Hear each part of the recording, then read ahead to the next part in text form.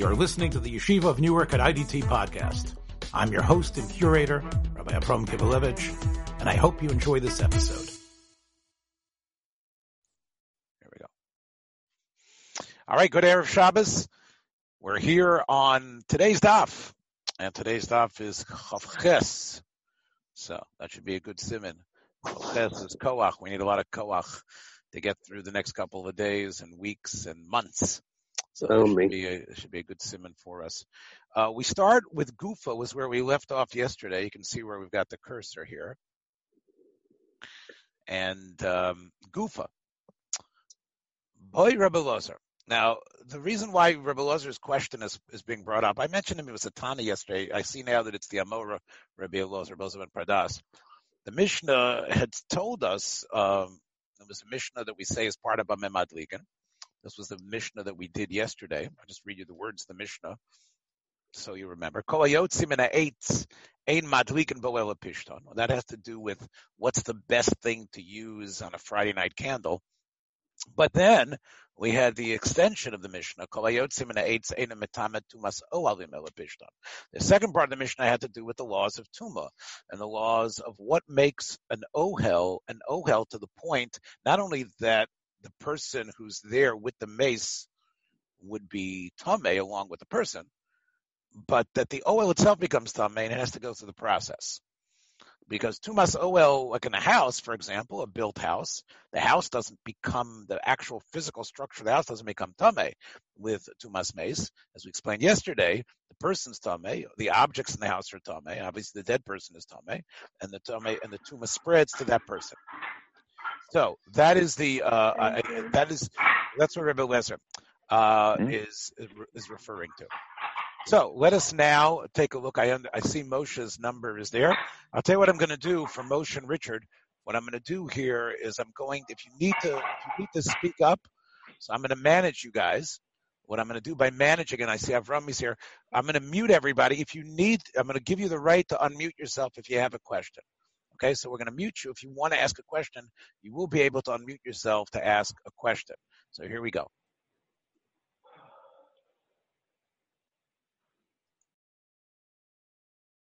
Okay. So Rebbe Lezer, as on the heels of yesterday's Mishnah, wanted to know, how far do we extend the idea of Tumas Ohel in terms of the object being the Ohel, being Makabel Tuma? We saw yesterday that there's a Gzeira Shava between the word Ohel by Tuma and, of course, the Ohel when the Mishkan was made.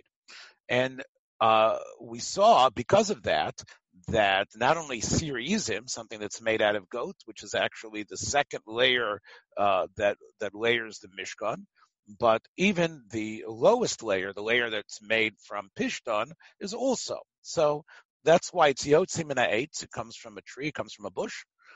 And it's metamet tumas ohel because of the Gzeira Shava. So Rabbi Yosef had a question. Or behema tmeya mao sheyatamet tumas ohelin. How about when you skin the leather off of a rhino or some sort of tamei animal, an elephant skin thing, and you make an ohel out of that? Would that tent also become tamei? So the Gemara asks, Maika mivoyle. What was Rabbi Lezer's question exactly? We know where the Gzeira Shava is taking us. We know why would he somehow think that a rhino skin would be considered the type of tent that it itself becomes tamei and needs the tahara of the Parah Aduma water and the mikvah? Amar Ravada bar Ava, because you know what his question was, Rabbi Lozer? He knows that one of the things that was on top of the Mishkan was the skins of the tachash. What was that tachash? We don't know what it is today, but the tachash shahoya b'mei Moshe kamivoyle. That was his question. His question was tamei hoya o tahar hoya. In other words, if it was tamei, if it was an animal that you wouldn't be able to eat, an animal that would be classified as behemoth tameya, then the law would now be that you could use a tachash skin or any tamei animal skin, rhino, camel, whatever skin you would use for your tent would also be an ohel that would be open to these issues. That was the question, because if the tachash is tamei, and we know that tachash skins were the covering of the Mishkan, then that would be a source for all Tamei skins. And that was Rabbi Elazar's question. Okay, that's what Abba Bar Ava explains Elazar's question was. On that, Rabbi Yosef says, Rabbi Yosef, my tivoyele. Why did he have a question? Rabbi Yosef, of course, was Mr. Sinai before his memory started going. He was the person who had great knowledge of Braitos. He says, Tanina, we know of a Braita, and what else do you think it's talking about? It says, Lo huchshru lemelechet shamayim, and that was probably the Mishkan, the Melacha Shamayim, although human beings made it, but it was the Melacha they did for God after the Chedei Egel. We know that what was Mukhshar for Melacha Shamayim was or Behemoth Tahora Bavad. That's probably what it's talking about. So you see from that Braita, the Braita was telling you that even though there were skins, and there were ram skins and Tachash skins, the Braita is telling us they were all Tahar. And Elazar didn't know that Braita. Well, maybe he didn't. But Yosef says, why didn't he? And that proves to you that the Tachash was Tahar. The Tachash was Tahar. Camel skin, rhino skin would not make a Tamei Ohel. Okay. Mesav Rav Abba.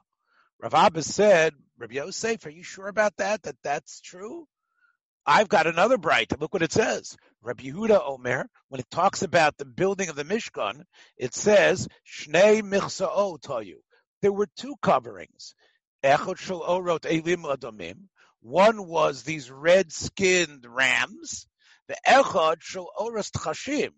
And the other was the one of Tchashim. In other words, Rabbi Yehuda says was actually layer 3 and 4, two separate layers. Rav Nechemia Amar, no. Layer 3 was actually a synthesis, and Rashi quotes this in Chumash as well. Michse Echad Hoya. Rashi over there in Parshas Truma. Michse Echad Hoya was actually layer number 3, the layer that's known as Michse. The bottom one was called Mishkan. The second one was called Ohel. The third layer was called Michse. That was actually only one. Vidoma, but you know what it was like? It was Kimin Tala Ilan. It was like a Tla Ilan. Rashi says here, as you can see here, Chaya Tmeyehi, Umenumeret Begavanim. It was like a little animal that it had stripes on it. It had a bunch of stripes, not stripes, but spots. A little tiny tree leopard. That's what it was, a Tla Ilan. They have these type of little, leopard-like little cats that you have over there in Africa. You can see pictures of them. That's what it was. What's Rabbi Nechemia talking about? When Rabbi Nechemia says Dome Kamin Tlailon, he must be talking about the Tachash. V'ha Tlailon Tamehu. That little leopard cat that lives in the trees over there, we know that's Tameh. It must be Rabbi Nechemia is teaching us that the Tachash was Tameh. No, Hochi Kamar. No, Rabbi Yosef says that's not what he means. Nechemia means Kamin Tlailanu. Sheyeshpo Gavanim Harbe. The Tachash is like a Tlailon, yes, because it has different types of colors in its skin, different spots, different shapes, different types of formations. Below Tlailon, it's only like it. It's not Tameh like a Tlailon. The Ilu Hasam Tameh V'Hacha Tahar. So, in other words, it's an animal, we don't know about it, but if you want to get an idea of the amount of colors in it, there is a Tameh animal called the Tlailon, which sort of is similar to the Tachash. But that's not what Nechemia meant, that the Tachash was a Tameh animal. And therefore, Rabbi Yosef says, Ihachi. Let me go down here. Ihachi, if that's true, now I get it. Hainu, now I get it. When I take a look at the Targum Onkelos on the word Tachash, to Metargaminon, when I look at Targum Onkelos on the word Tachash, I see what word? I see the Aramaic word of Sasgavna. Sasgavna. You know what Sasgavna means? Shesos begavonim harbe. It's sort of happy with all the colors that it has. Okay. So I'm seeing a chat here. Let's see, a chat. Henoch. Yes, Henoch, we're talking about the Tachash because we know that the coverings of the Mishkan are what gives us the clue as to what's considered a Tameh Ohel that you need to be metaher. And not only strong enough to bring tuma, but actually but that's what makes, you would have to send it to the mikvah, right, put part right, So we right. want to know what the tachash is. Was the tachash tameh or tahor? What is the tachash? We're not sure, but we're trying to figure out, was it a tameh or tahor animal? The Gemara. It's on the top. It's on the top. It's on the top of the ayil. Right. It's the very top level of the Mishkan. And we're going to find out what it is in a minute. All right. Okay. So, Rava Omar, I say, or Behema Tmeya. Dimitame ba'oil ames. Mehocha. I know that the great Rebbe Lozer had a suffix. However, I have a source to tell you that in terms of rhino skin, camel skin, that would be a tamei ohel, and I can prove it from another brayta, the Tanya. The pasuk, when it speaks about tsaras, it says tsaras is on the or, okay. Then, but it actually says not just it's on the or. It says the tsaras is bit or. Doesn't have to say that. Just say it's on leather. Yeah. Let me read you the whole pasuk. The pasuk about tsaras, I will read you the pasuk inside, and I'm going to read it for you, and you'll understand what I mean. The pasuk says,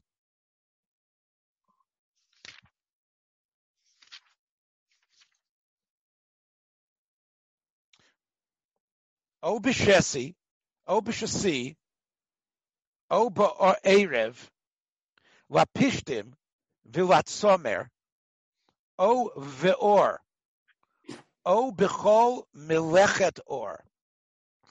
That's where the Torah writes about tsaras erupting on clothing type of material. So it says, Erev, Pishtim. Now we talked about the Shasi and the Erev. It mentions Tzemer. It mentions those materials. But then it says, O Vi'or. The question is, why say O Vi'or? It should say O Or. Why does it say, let's read it again. The Tanya, it's trying to tell you, tsaras erupts on leather. Let it just say or. Why does it say bi'or? Aha. Reba, that tells you even more types of leather. Or behema tmeya. Even if it's not the leather of a kosher animal, it's a leather skin, it's an alligator skin jacket, or alligator skin piece of material. Tsaras is considered tameh there as well. And also, by saying bi'or, it means even if it's a moment, the tsaras erupts as soon as the Kohen handles it. In other words, it's not that you saw the tsaras before, but it becomes tsaras as soon as the Kohen, it erupts in the moment that the Kohen's looking at it. Usually, the tsaras eruption occurs earlier. Then you bring it to the Kohen. Here we're telling you it can even be called tsaras sheloka. It gets that tsaras, look, it gets wounded. It gets the plague, so to speak. It gets the tsaras eruption beyond Kohen. Okay, that's the Braita. That's why it says bi'or. Secondly, the Braita goes on. Kotzatz mikulon. Let's say you take all those materials I just said. I'll read you again what they were. Tzemer, pishtim, leather. I take and I make a patchwork, a Frankenstein crazy quilt of all of them. Kotzatz mikulon. And I make 1 3x3 finger material worth of it. How do I know that that's also considered a beged for tsaras? Talmud Lomar, O bechol meleches or. Okay, that's why it says melechet or. Even any sort of restructuring that I do, adding leather to it as well, that's considered enough of a beged. Now, that's what you see from here. You see from here, says Rava, that it's a beged. It's a beged that's tamei. A leather beged, even as the Braita said, from a rhino, from a camel. It's considered a beged tamei. It should therefore be an OL that's tamei. Now, but you could say maybe not. Maybe you would say, Rav is going on, maybe that's not a proof to Tumas Ohel. Maybe it's only by Negoyim. Shekain, Shasiva Erev Tameh. Because even the material that's not yet made into a beged is Tameh. It's only the raw material that you're going to weave is Tameh. The Torah is very machmir about Saras. So how do you know, Rav says, I can prove Elazar's question even when it comes to an Ohel? Elagomar, I'm going to learn it out from Shrotzim. The Tanya, by Shrotzim, it also says the word or. And again, the Brisa says by Shrotzim, when a dead sheretz falls on the beged, it says it falls on or. Einwil or behemoth tahora. Or behemoth tameya minayin. Talmud lomar o or. The whole pasuk says, Chol asher yipol alav mechem b'mosam yitma. That anything that a sheretz falls on it when it's dead becomes tamei. Mikol kli eitz, from a wooden kli, o beged, o or. Now, it doesn't have to say o or. It could have said beged or. We don't need the word o there. The Brisa darshaning the word o shows you that it's not only kosher skins, but even camel, rhino skins also get tamei with tumas sheretz. Let's read it again. Or einli or behemoth tahora, einli or behemoth tahora, or behemoth tameya minayin, Talmud lomar o or. So maybe sheretz can prove tumas mace. Sheretz can prove ohel mace. We see that rhino skin is good by sheretz. Maybe rhino skin creates the OL of Tumas OL, where it becomes the OL becomes Tameh as well, which we call Tumas Ohalim. Mar says Ikal Mifrach. By sheretz, I can also say it's not a proof because Malish Rotzim Shekain Mitamen Bikadosha. Because sheretz is so Tameh that even a tiny piece of that little small sheretz can be Tameh. Well, Negoyim Yochichu. Negoyim, it has to be a gris. And as Rashi points out, it's 9 grisim in a sheretz. So we know, 9 adoshim in a gris. Gris the size of a dime or a little bit bigger is bigger. So you see that it's even if it's not as small as a sheretz, it can become tamei. So now I use what's known as a mamatzinu. I use both. I use a binyan av from 2 places. What am I trying to prove, everybody, again? That Tumas OL is true for a rhino skin or behemoth tmeya. I'll prove it. Tumas OL is tamei from a tamei leather from a rhino. I'll prove it from a binyan av. A binyan av created from sheretz and saras. And that's what he says here. V'chazer adin. It goes in both places. Each one seems to be unique and different on its own. As its own, it can't be the Melamed. On its own, it cannot be the Melamed to other tumas. But together, each one's got a weakness. I go to the common denominator and I say, what's the common denominator? Sha'or Tomei Behen.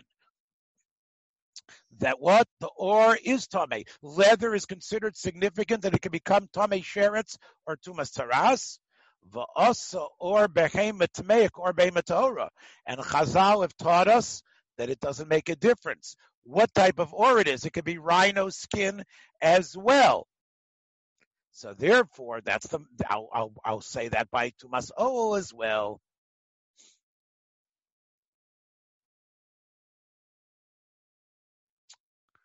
Afani ovi Ol ames sheor tamei bo. V'nasebo, because we know that or is tamei. How do we know that? From the Gzeira Shava. The Gzeira Shava of OL teaches that the OL includes the OL that's made out of skin. And now I'll say v'nasebo or behemoth tameya or behemoth tahora. So that was. Looks like we have a comment here. Let's take a look. No, maybe we have 2 people left, but it's okay. Or maybe came in. Anyway, so that was Rava's proof. So once again, if you keep keeping score, Rebbe Lozer had a question. He didn't have an answer. Rabbi Yosef thought he had an answer from a Breita, because the Breita said everything's got to be tar that went into the Mishkan. Rava actually said, I'm going to prove, Rebbe Lozer, that a behemoth tmeya skin would be all right. And I'm going to prove it from this combination mamatzino. But Amarle Rava mi Barnash, Ravashi, not that famous Rava, not so famous Rava. Rava from Barnash said to Ravashi, I've got a question on Rava's structure, Ikav Mifrach. He wanted to make a binyanav from these two places, from Sheretz and Saras. You can't do that because the common denominator is not strong enough to expand it later and further. When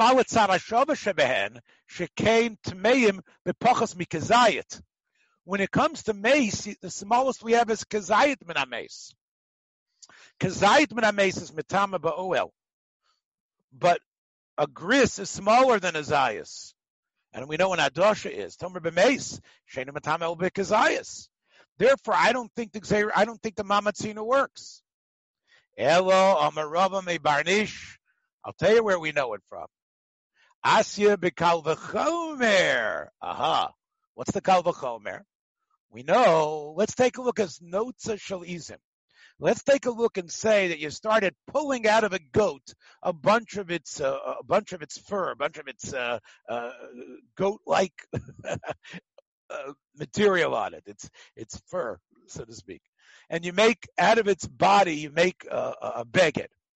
We know she'ein matama b'negoyim, because by tzaras, as we learned, it's got to be tzemer or pishtam only. Still, it's matama b'boel hameis. And how do we know it's matama b'boel hameis? We know it's matama b'boel hameis because goat hair, remember, that was in the Mishkan. Goat hair was part of the covering of the Mishkan. That was covering number 2, the one that was called Ohel in Parshas Truma. And we know that doesn't work by tzaras or behemoth tmeya shemitama b'negoyim. We've learned out from the Brisa that Rava brought us, or from the word bi'or, that the skin of a rhino is mitama b'negoyim. Eino din shemitama bo'el hameis, because we can see that negoyim includes more than mace, than ohel. Again, I'm sorry, the opposite. Negoyim, we're less expansive about what we make tameh. We don't allow goat hairs to be tameh. And still, we say that the skin of a dead animal is tameh. Kal v'chomer, when it comes to or behemoth tmeya, that's mitama b'negoyim, for sure it should be mitama b'ol hameis. Because negoyim has less tumah. Negoyim allows less material to become tameh with saras than things that are than ohel hameis. And therefore, if you're going to tell me something is tameh b'negoyim, kal v'chomer it's tameh b'ohel hameis. That was Rava Barnash. It was okay, we can accept that when that works. But what about Rabbi Yosef's drasha? Remember? Elohoda Tani Rabbi Yosef. Rabbi Yosef had this beautiful Breita. Rabbi Yosef is Mr. Breita man. Remember, that was his question against Rabbi Lozer. He said, Lo hukshru b'melecha shamayim, elo or behemoth tahora bilvad. Remember that? And that wasn't the melecha shamayim, the Mishkan? Wasn't that what it was talking about? The melecha shamayim with skins? Wasn't that the Mishkan that has skins in it? And it's telling you that it was a kosher animal? I guess not, according to Rava, and according to Rava Mibarnash. What are they going to do with that brisa? L'mai hilchasa, what halacha are they going to do with that? L'tfilin. It's going to tell you tefillin, where you use skin. The skin of tefillin have to be kosher animal skins for tefillin, right? Kosher animal skins, kosher animals, well, not the skins, but the kosher animal is going to eventually, the cloth is going to be made from the skin or the flesh of the kosher, of a non-kosher animal. That's what I need to have that breita for. I don't need a Braita to tell me that as if it's some chiddush. Behed yiksiv b'hu. Everybody knows that drasha. What does it say in Parshas Bo? It says when it talks about wearing tefillin, it says Laman tiyeh Torat Hashem beficha. Why does it have to say that? Why does Torah have to say that the words of God should be in your mouth? Of course they're going to be in your mouth. Where else are they going to be? You wear tefillin in your heart. What's it say about your mouth? Why does Torah mention mouth? So we know what the drasha is. Min hamutar b'picha, meaning the tefillin that you're going to make has to come from the type of animal that you could have shechted and eaten. The only type of cloth you can use is from skin that came from an animal that you would have been allowed to eat.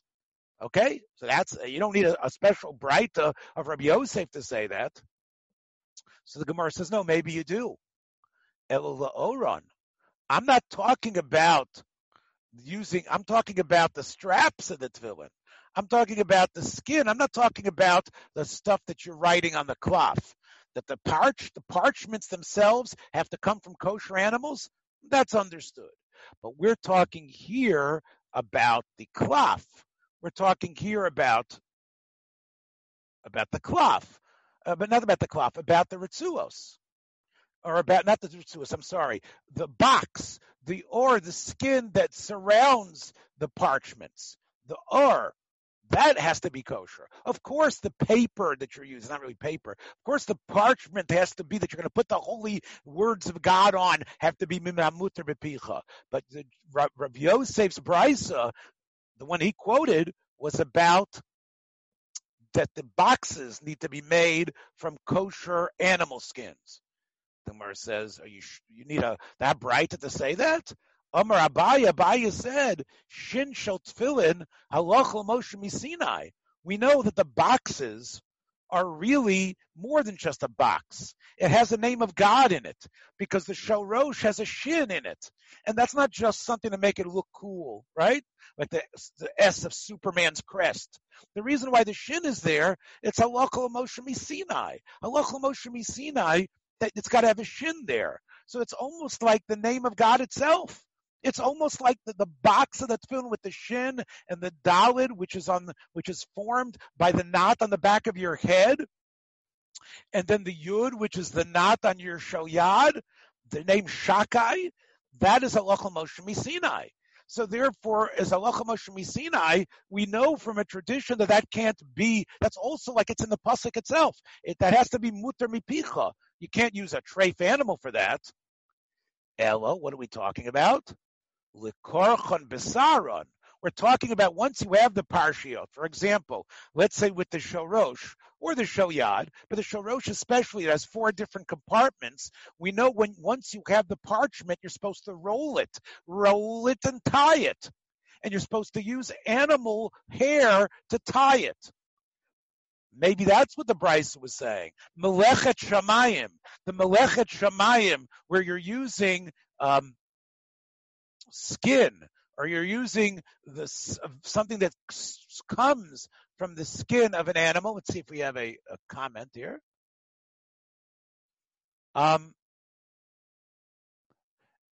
Yes, so Udi was asking, does the animal have to be kosher to eat? The answer is no.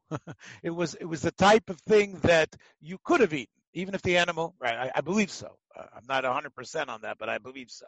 It's the type of animal that would have been kosher to eat. Okay.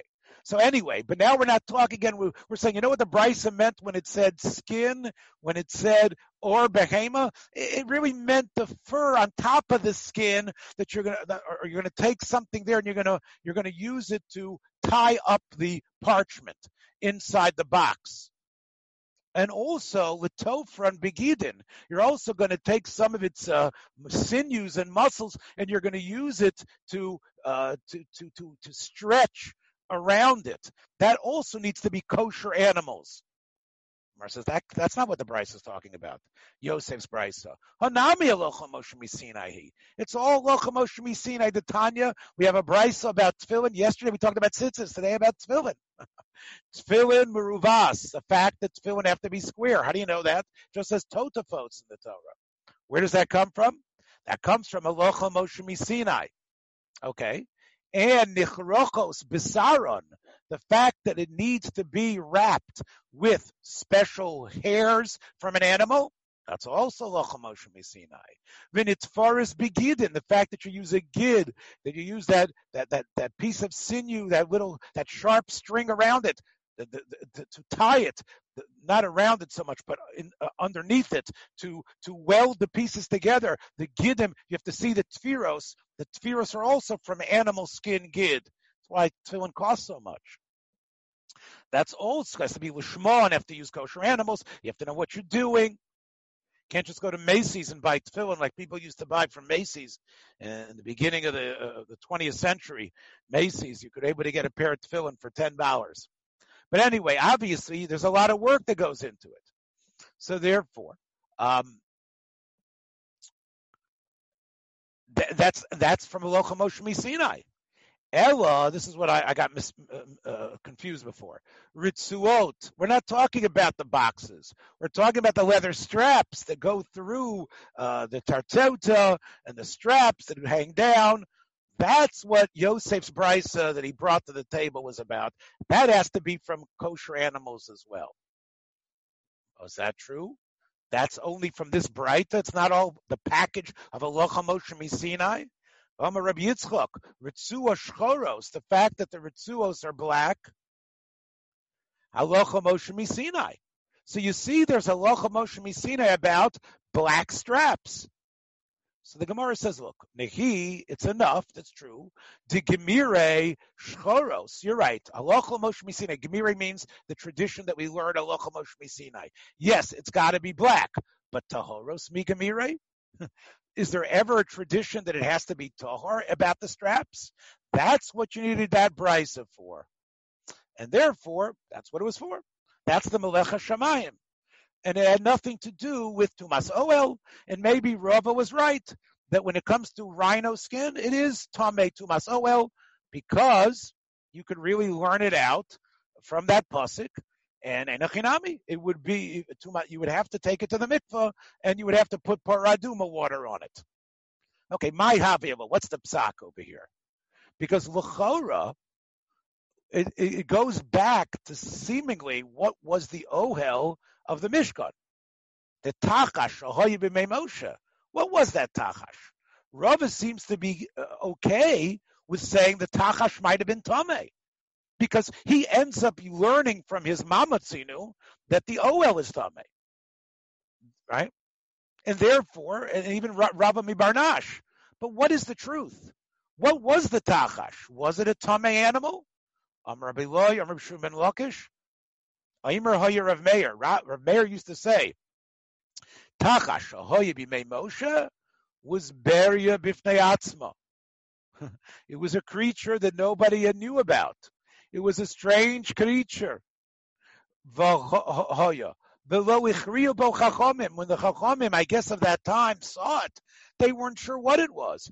Chazal say that Moshe and Aaron in Parsha Shmini, when it describes all the animals, that Moshe and Aaron had all those animals, and they showed all the different types of birds and everything, and showed them all.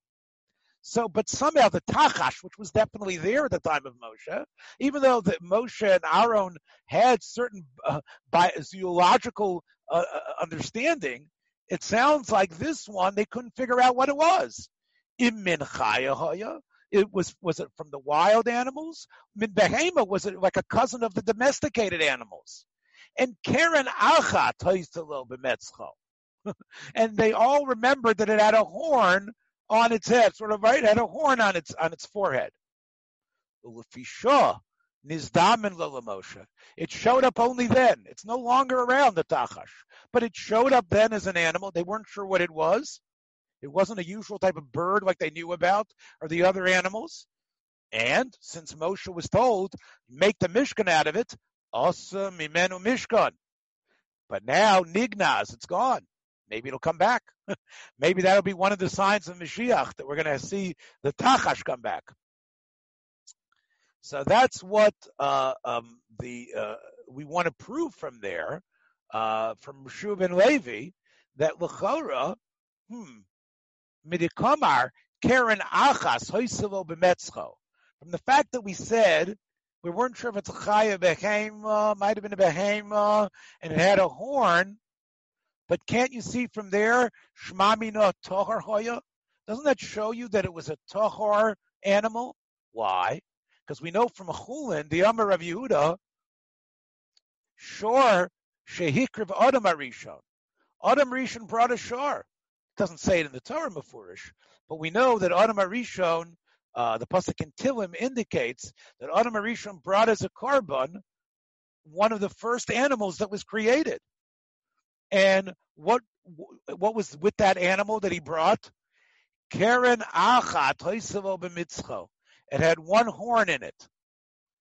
Why? As the pasuk says, Shenemar, that God loves learning Torah and other things more than the korban of Adam Arishon. Vatitav la Hashem, God loves the Torah and mitzvahs we do more than shor par makrin, more than that shor par that had that horn, that was mafris, that was a kosher animal, that had parsos. Anyway, you see from there that the shore of Adam Arishon was this one-horned kosher animal. It was like a shore. It was a behema. And it sounds like the tachash was a cousin of that.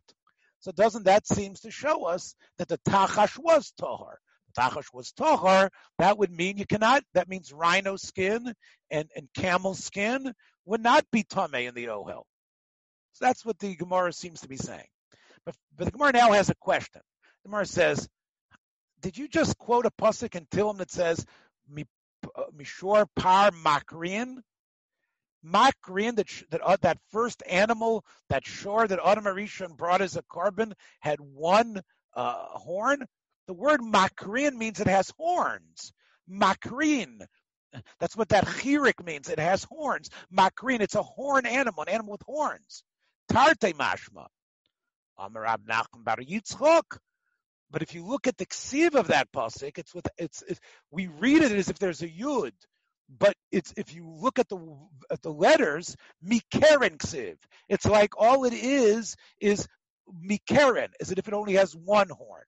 And that's why the tradition it was a one-horned animal, and therefore these one-horned animals are kosher. These one-horned domesticated behema-like animals are kosher.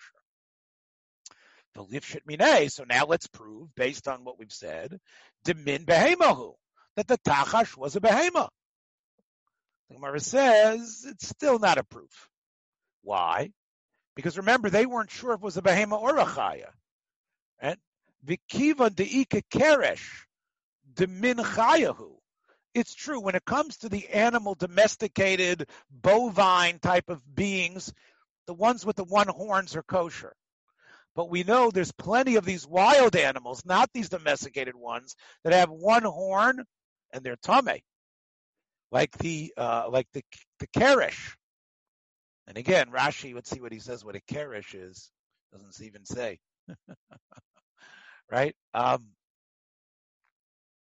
anyway, not sure what it is. A rhinoceros, who knows? So Gemara says, so maybe it was a minchaya. So therefore, we really don't know whether the keresh was tameh, whether the tachash was tameh or not. If it was tameh, so the halacha changes, and that would be an nafkamina about what you would do for tumas ohel. Next Mishnah. Still have about 20 minutes. Psilas habeged shekiflo. What did you do over here? Basically, you had a beged, and what you did was you started cutting strips of it, or you actually took a part of this beged and you folded it.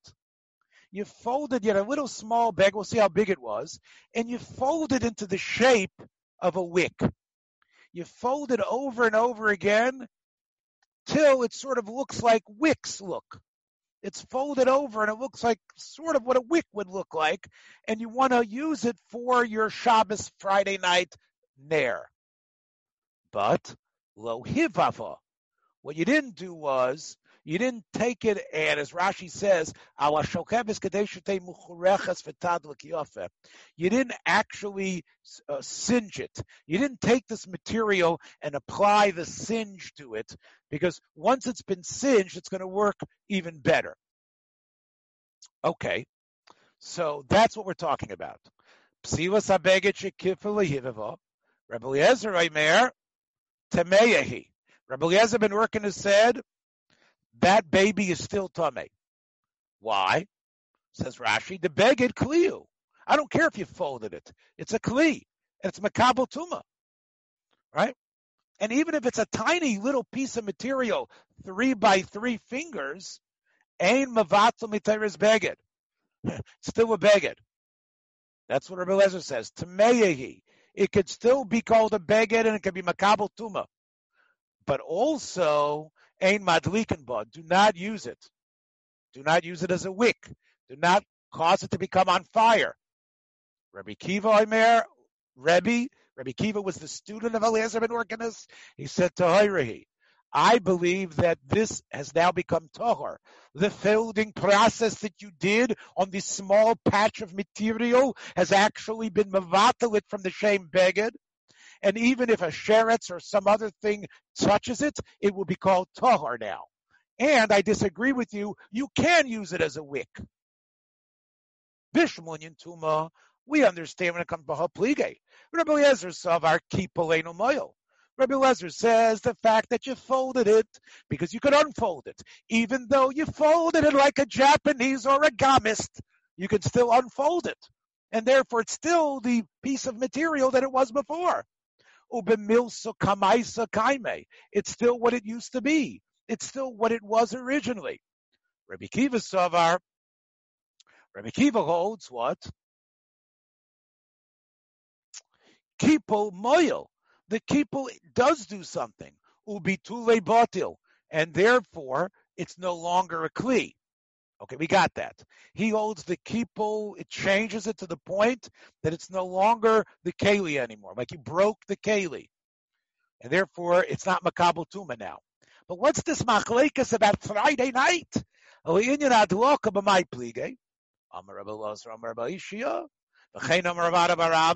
They both said the same thing. What are we talking about? Remember, we're talking about something you fold over and turn into a wick? We're talking about a tiniest little beged you could think about. It's 3 by 3 exactly, 3 fingers by 3 fingers exactly. And we're not talking about a regular Shabbos. We're talking about Yom Tov Shechalad Erev Shabbos. Like this year, it's a Yom Tov, it's a Friday Yom Tov. And you want to light Shabbos licht on Friday Yom Tov afternoon. What's the problem? You'll see. To Kuli al Mr. Rabbi Yehuda. Both Akiva and Eliezer hold like Akiva's student Yehuda, who articulated to the world in his machlokas with one of Akiva's other students, Shimon ben Yochai, the machlokas about muktzah and many other crucial issues about Shabbos. But the generations before, we're going to say now, Eliezer ben Urkenes and his student Akiva, they really both held like Rav Yehuda. That says what? That when it comes to muktzah, that let's say it's yontif, and you've got a bonfire burning, you've got an oven burning, and it needs fuel. You know what you can do? You can throw the wood chair in there if you want. The Amar Masikin Bekalim. That's not called muktzah. Even though the chair is meant to be sit on, but if it got so cold, you figured, hey, I'm throwing that chair into the fire. That's not called muktzah. Because a person looks around his house and says, I use everything for what's my use. Before it got cold, my chair was what to sit in and read the New York Times in. But now that it got so cold, my chair is fuel for yontif. I'm throwing the whole chair into the flames. But ein masikin b'shivrei kelim. But you cannot, let's say the chair breaks and it becomes a piece of firewood, that's called muktzah. Because that's something that was created on Shabbos. When the chair broke, when Fat Grandpa sat in it and broke it, and now there's pieces of it, you didn't expect Fat Grandpa to sit on it. So before Shabbos began, it was a chair. It became firewood on Yontif. That's called muktzah. Lightning hit the tree outside and created firewood, that firewood is muktzah. That's Yehuda's opinion because you didn't expect it. So therefore, remember, you cannot use a shever keli. That's counterintuitive. You can throw the whole chair in, but you can't throw in a shever keli because that's called muktzah. You can't move it, and you definitely can't pick it up and throw it into the fire. And the Kuli Alma Islu de Ula. And they both, Eliezer and Akiva, both hold of Ula. The Amar Ula, Hamadlik, when you're about to light fire, what do you need to do when you're going to light your Friday night lights? You gotta be like Aaron, Hakein, whoever was that lit the menorah and the Mishkan and the Beis Hamikdash. Tzarech sheyadlik berov hayotze. You gotta make sure that rove of the psila is sticking out of the oil and that the fire connects to that. Because you want to make sure the fire lasts. That's the way you're madlik on Friday afternoon. So, now we can figure out what this machlokus is. Remember Rebbe Eliezer? He says, Kipul eino moil. Meaning, what did you do before Shabbos, before Yontif? You folded it. You took the little piece of material. You folded it. You made it into a psila-like thing. It's still a beged. It's still a kli. It's still a complete object. Now, what are you trying to do?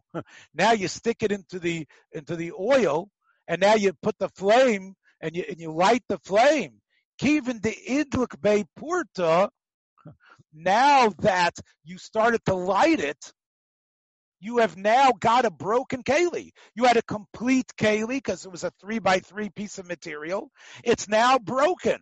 You're not allowed to use a broken keli to use it. That's muktzah. Havile shever kli. V'ki kamadlik b'shever kli kamadlik.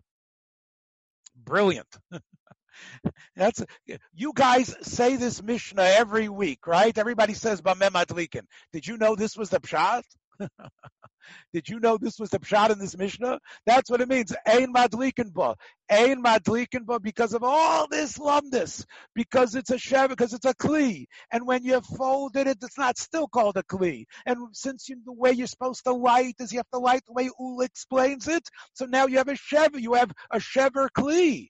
A shever kli is also, it's muktzah, like Rabbi Yehuda.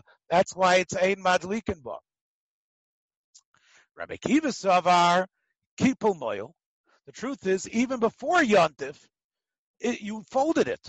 And when you folded it and you made it into this wick-like material, wick-like form, it's no longer a kli. It's like a piece of wood. Ve'ein teiras kli olav. It was never a kli. It's not like a chair. And that's why Rabbi Kiva says you're allowed to use it for this Shabbos, because it's not talking about a regular Shabbos. It's talking about a Friday Yontif Shabbos. That's the pshat in the Mishnah. So the next time you super speed through this Mishnah, think a little bit about what the Mishnah really means before you say your Kaddish D'Rabbanan on this Mishnah. Amar Rav Yosef Hainu de Tanina. Rav Yosef says, wow, that's what the Mishnah means? Now I got it. Because I know Brises. My name is Rav Yosef. I know Brises by heart. And one of the Brises I know is this one. Gimel, I didn't know what it meant exactly. Gimel mitzum tzamot. 3x3, exactly. 3x3, exactly. Lo yadanu amayilchasa. I wasn't sure what it was about. What was that emphasis, 3x3 exact? Aha. Now Ada Barava had this whole complicated, beautiful, complex interpretation of the Mishnah. Now I know what it is. Shema Mina. Now I know what it means. Aha. Now I know what the Mishnah means. That's what that Braita meant. Our case in our Mishnah in Shabbat, in Shabbos, the second parak, is talking about 3x3 mitzumtzum. That's why you have this machlokas about Akiva and Eliezer about whether you can turn it into a kli or not. Does it become a not kli, or therefore is it considered a piece when you burn it? Mar says, you know what? It sounds like Shema Minok Rabbi Yehuda Sfirle. It sounds like Ada Barava, with his brilliant answer, holds like Rabbi Yehuda. because he lines up Eliezer and Akiva like Rav Yehuda in the machlokus with Rav Shimon about muksa. Umi Amar Rabada Barava Hachi, Amar Ravada Barava. Ada Barava told us where tomorrow's daf, the daf of Shabbos, that a nochri shechok akav bebikat. That let's say a goy comes over. And remember we talked about it was important to get, you had these sticks of wood and people would use them to put their stumps in. People, nebuch, amputees, would use them to put their stumps in. And that's what they would have. They would have these logs, but they weren't ready for the stump to go in. So the goyish or anybody who knows how to be a carpenter knows how to put into the wood. He knows how to use his saw and cut away into the wood the amount of a kav in order for the person to stick his foot in. So let's say a nochri comes over on Shabbos and he's chokak in your log. He puts a kav in your bikas. Rabbi, yes. Excuse me. The people who put their cut off legs in there, was that for warmth? That was in order to walk, Henoch. That was to walk. Okay. Walk, and that's but it took a certain expertise. So a log of wood, Henoch, is not a keli, but a prosthesis is. Right. When you now carve that shape into the wood, you've got a prosthesis. That's like a pot. That's a keli. Right. So the Nochri, what did he do? The Nochri came over, and he's like Jed Clampett, who likes to whittle, and he whittled a kav into the log of wood. Right. So the Nochri made a keli for you, right, on Yontif. So what did he say? Ada Barava, Yisrael masika b'Yontif. A Jew, if he wants to, can now take it and throw it into the oven on Yontif. 1 second. Amai. No ladhu. Ada Barava, you're the one who explained our Mishnah so brilliantly that it goes like Rav Yehuda. You put the Gdolei Ador, Akiva and Eliezer, holding like Yehuda. But Yehuda would say it's usher. Yehuda would say you got a keli. The keli was created on Yontif. That's the same thing as a chair bursting into pieces. That's the same nolad. Shimon might say that's okay, Shimon Bar Yochai, but not Yehuda. Somewhere it says you're right. Ada Barava himself was a Shimon Bar Yochai man, but he wants to explain our Mishnah.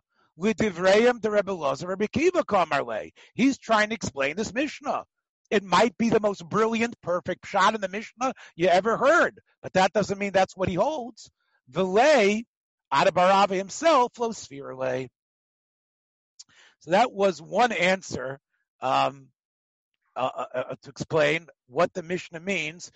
Can you be madlik? Can you not be madlik? Brilliant and complex at the same time. Here comes a simpler answer from Rava. Rava Amar, no. Hainu time of the Rebbe Eliezer. It's not because it's on Yontif with Muktzah. Oy vey, was that complicated. I'll tell you why Rebbe Eliezer says, Ein madlikin ba. Lefi she'ein madlikin b'psila, she'eina michurachas. Because lo'hivava, you didn't singe it in advance. It's a practical thing. Just like the other things that are mentioned, the very first mission of a memadlikin, because they don't burn well, they don't hold the flame well. That's the same thing over here. Yeah, we did tell you about Tameh and Tahar. That's an interesting side point. But the Shabbos din is because you didn't singe it first. And if you don't singe it, it ain't going to work well. And therefore, you're going to fiddle around with it, and it's not going to be the flame that you want. It's not going to provide a good flame for Friday night, and it might even encourage you to fiddle around with it and do a malacha. That's why Rebbe Eliezer was against it. And that's what v'lo b'smartutin she'enim mechurachim. You want to use shmatas? You want to use a strip of a shmata? It should be the same thing. As Rashi says, b'chol Shabbos hashana. It's not every year he would say it's no good. And Akiva says it's going to be fine, even if you don't do chiruch. And this was sort of a machlokas in Mitzia, so to speak, about are we worried or not if you don't singe it in advance. Mar says, you know what, but the way Ada Barava said it, we knew about Yosef's brisa. Remember about Yosef's 3x3 mitzumtzum? According to Rava, what's that going to be about? What was it about? The Gemara says, you know what it was about? It was about Linyan Tuma.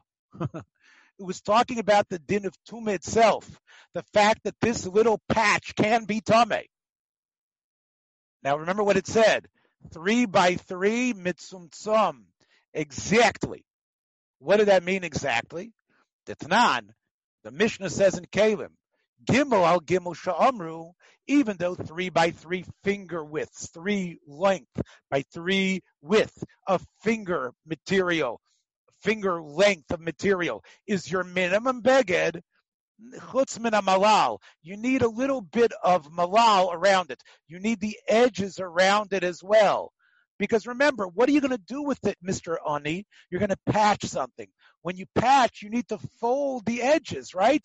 You've got a hole in your knee, not in your knee, but the knee area of your pants, and this is where you're going to put your patch. So you put this patch on, but then you fold the ends in order to make the stitching. So it's got to be a little bit bigger than 3x3.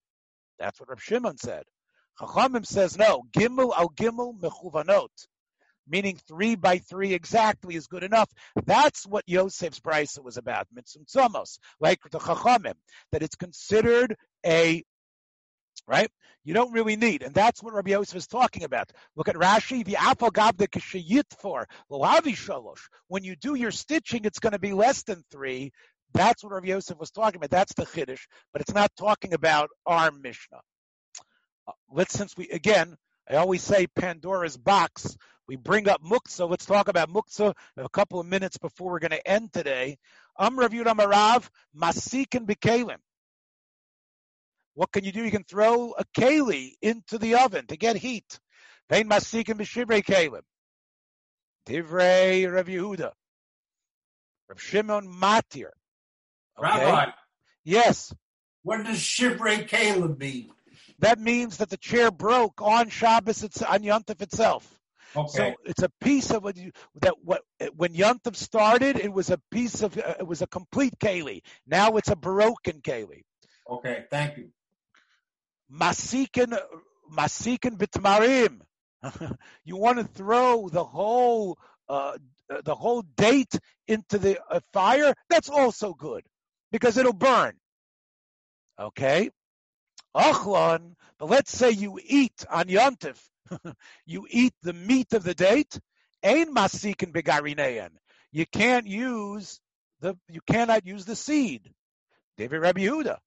In other words, if you wanted to throw the whole thing is one thing, but now the seed, that's muktzah, that's like nolad. Because before Yontif, you couldn't see the seed of the date. Now that you've eaten the good, beautiful, sweet stuff around it, you're left with the seed, that's muktzah. Reb Shimon Matir. Masikin be'egozim. You want to throw the whole nut into the fire, that's okay.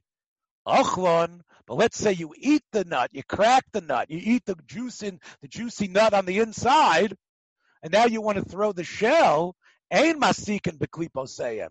You can't throw the shell in. Again, whose opinion is that? Divrei Rav Yehuda. Reb Shimon Matir. So right away you should be asking, what do we need 3 examples of the same principle? Again, what happened over here? Rav Yehuda came to the Beis Medrash and said, I heard a great shir from Rabbi Rav. He talked about this machlekes between Yehuda and Shimon, and he gave 3 examples. What did we need 3 examples for? Here's the reason. Mitzricha, Diashmin and Kamaisa, if you're only going to talk about a shever keli, a chair that breaks, Vayikam Rav Yehuda. Why? Mishum demikara kli, vashta shever kli. But they're all like that, Rabbi. They all change forms. 1 second. Yes, Avrami is asking. It's basically at this point, we're going to see it's all levels of nolad or muktzah. So we'll see in a minute. But again, but remember, muktzah means it was out of your mind, from the word katseh. You didn't expect it. It wasn't something that was in your frame of reference. So Why is it that Yehuda disagree? Why does Yehuda say when it breaks you can't use it? Because when Yom Tov began, it was a kli. V'hashta shever kli. Right. V'havile noad v'aser. Aval tamarim, a date. To mikara garinen, you knew mentally that there was a seed in there. V'hashta garin. Okay, so you ate around it, but you knew what it was. It's not like before Grandpa sat on it, it was the best wooden chair you had. Now it's firewood. It's completely something different. Here, it was fine. You knew what it was. It was a date with a seed in it, with a pit in it. So maybe you could use it. A mishaper dummy. No, that's still called nolad. V'yashmein and karinin. And if you would tell me the second case only, the case of throwing in the seeds, havamina dimikara michsian. Maybe the reason why Yehuda feels it's sort of nolad is because you couldn't see it. You knew it was there, but it was totally covered from the eyes of man until you start chewing around the sweet outside. V'hashta migla, now it's revealed. That's like a muksa, a nolad. Aval klipe agozim, the klipe agozim, you saw it the whole time. The mikara miglu, v'hashta miglu. They were revealed before. True. Originally, of course, they weren't just some sort of shell. Let's throw that into the fire to add some fuel. They were the protection of the walnut inside. But the shell was clearly visible. Maybe there Yehuda would not call that nolad. He wouldn't call that muksa, a mishaper dummy, sricha. And that's why you need all three cases, even in the case of the nut shell, that it's considered like nolad, because beforehand it was a complete nut that is actually protecting what's inside. Whereas now it's a shell, it's garbage. It's like Grandpa sitting in the chair as far as Yehuda goes. Let's just finish off here, because I got something here from Moshe Yazada. V'hoderav lav b'feirish itmar elami klole itmar. This that Rav, it really wasn't necessarily when Yehuda came to the Beis Medrash and said, I got something to tell you from my Rebbe Rav. It's not that Rav gave a shir this way. It actually was a story that Yehuda or the students saw that Yehuda fashioned into the shir. What was the story? You'll see in a second. The Rav ochel tamre. Rav was eating dates. Vishoda koshiaisya lebuchya. And what did he do? He took the seed and he threw it to the buchya. He threw it out into the fire, into the flame that was in front of him. Amarle Reb Chia, his uncle, Reb Chia said, Bar Pachti, I know who you are. You're a chashavat kid, a Talmud Chacham, and rising. I want you to know what you just did, kenegdo b'yom tov aser. You can't do that on Yom Tov. And that's obviously Chia held like Yehuda, and Rav used to tell over the story about what his uncle did. And that's how he knew. The Gemara says, Kiblu minei le kiblu minei. Then how did Yehuda know to make it into a shear? Maybe Rav used to just say, my uncle told me I shouldn't do it on Yom Tov. How do you know that Rav himself would also refrain from doing it on Yom Tov as an extension of the idea of Rabbi Yehuda's muksa? It sounds like that's what Rabbi Chia said. How do we know that Rav, the great rabbi on his own right, how do you know he himself would have agreed to that? Well, we have a story again. Tashma. Rav Labovel, when Rav left Eretz Yisrael after his years studying under Yudah Anasi and under his uncle, he came back to Bavel where he was born. He started his yeshiva in Surah. And what did he do? Achla Tamre, he was eating dates. Vishoda kashiyaisa l'chiyusa, and he would throw the hard part, the pit, to the animals. And people saw him do it on Yom Tov. What do you see from there? You see, he doesn't hold of Yehuda. People saw him on Yom Tov, right, throwing stuff according to Yehuda that should have been muksa. Mar says, you don't know. My love be parsiosa. You think those were the Persian dates? Those Geshmaka Persian dates? What's so Geshmaka about Persian dates? Rashi's going to tell you what's Geshmaka about them. Tmorim tovim umitbashlim yafeh. They are mamish so great. It's like when you bite it, nothing is stuck to the pit. It comes out like butter. It comes out so sweet. So now the garin is like nothing. The garin is just like a piece of wood. And you see that what did Rav do? He threw it to the animal. So you see that Rav did not go so far and say Tamarim should be Muksa on Yontif. Because wasn't Rav eating those wonderful Persian dates? Lo, we're talking about Armeyosa, not Persian dates. We're talking about Armeyasa dates from Armoyim. Why? Because Hoyul v'chozi agav ime. That what? Because you could actually eat them because there's still pieces of the original on there. They're still mishtayr begarineim. And since there's still more from the original on them, they never become muksa. They're like a piece of like a chicken bone that has some of the meat on it.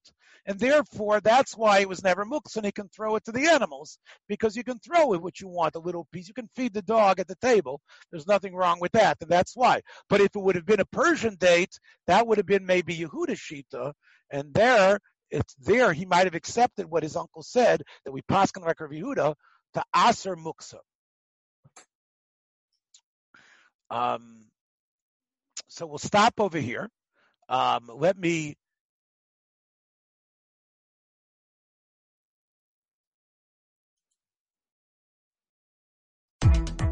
Thanks for joining us for another episode from the Yeshiva of Newark at IDT Podcast.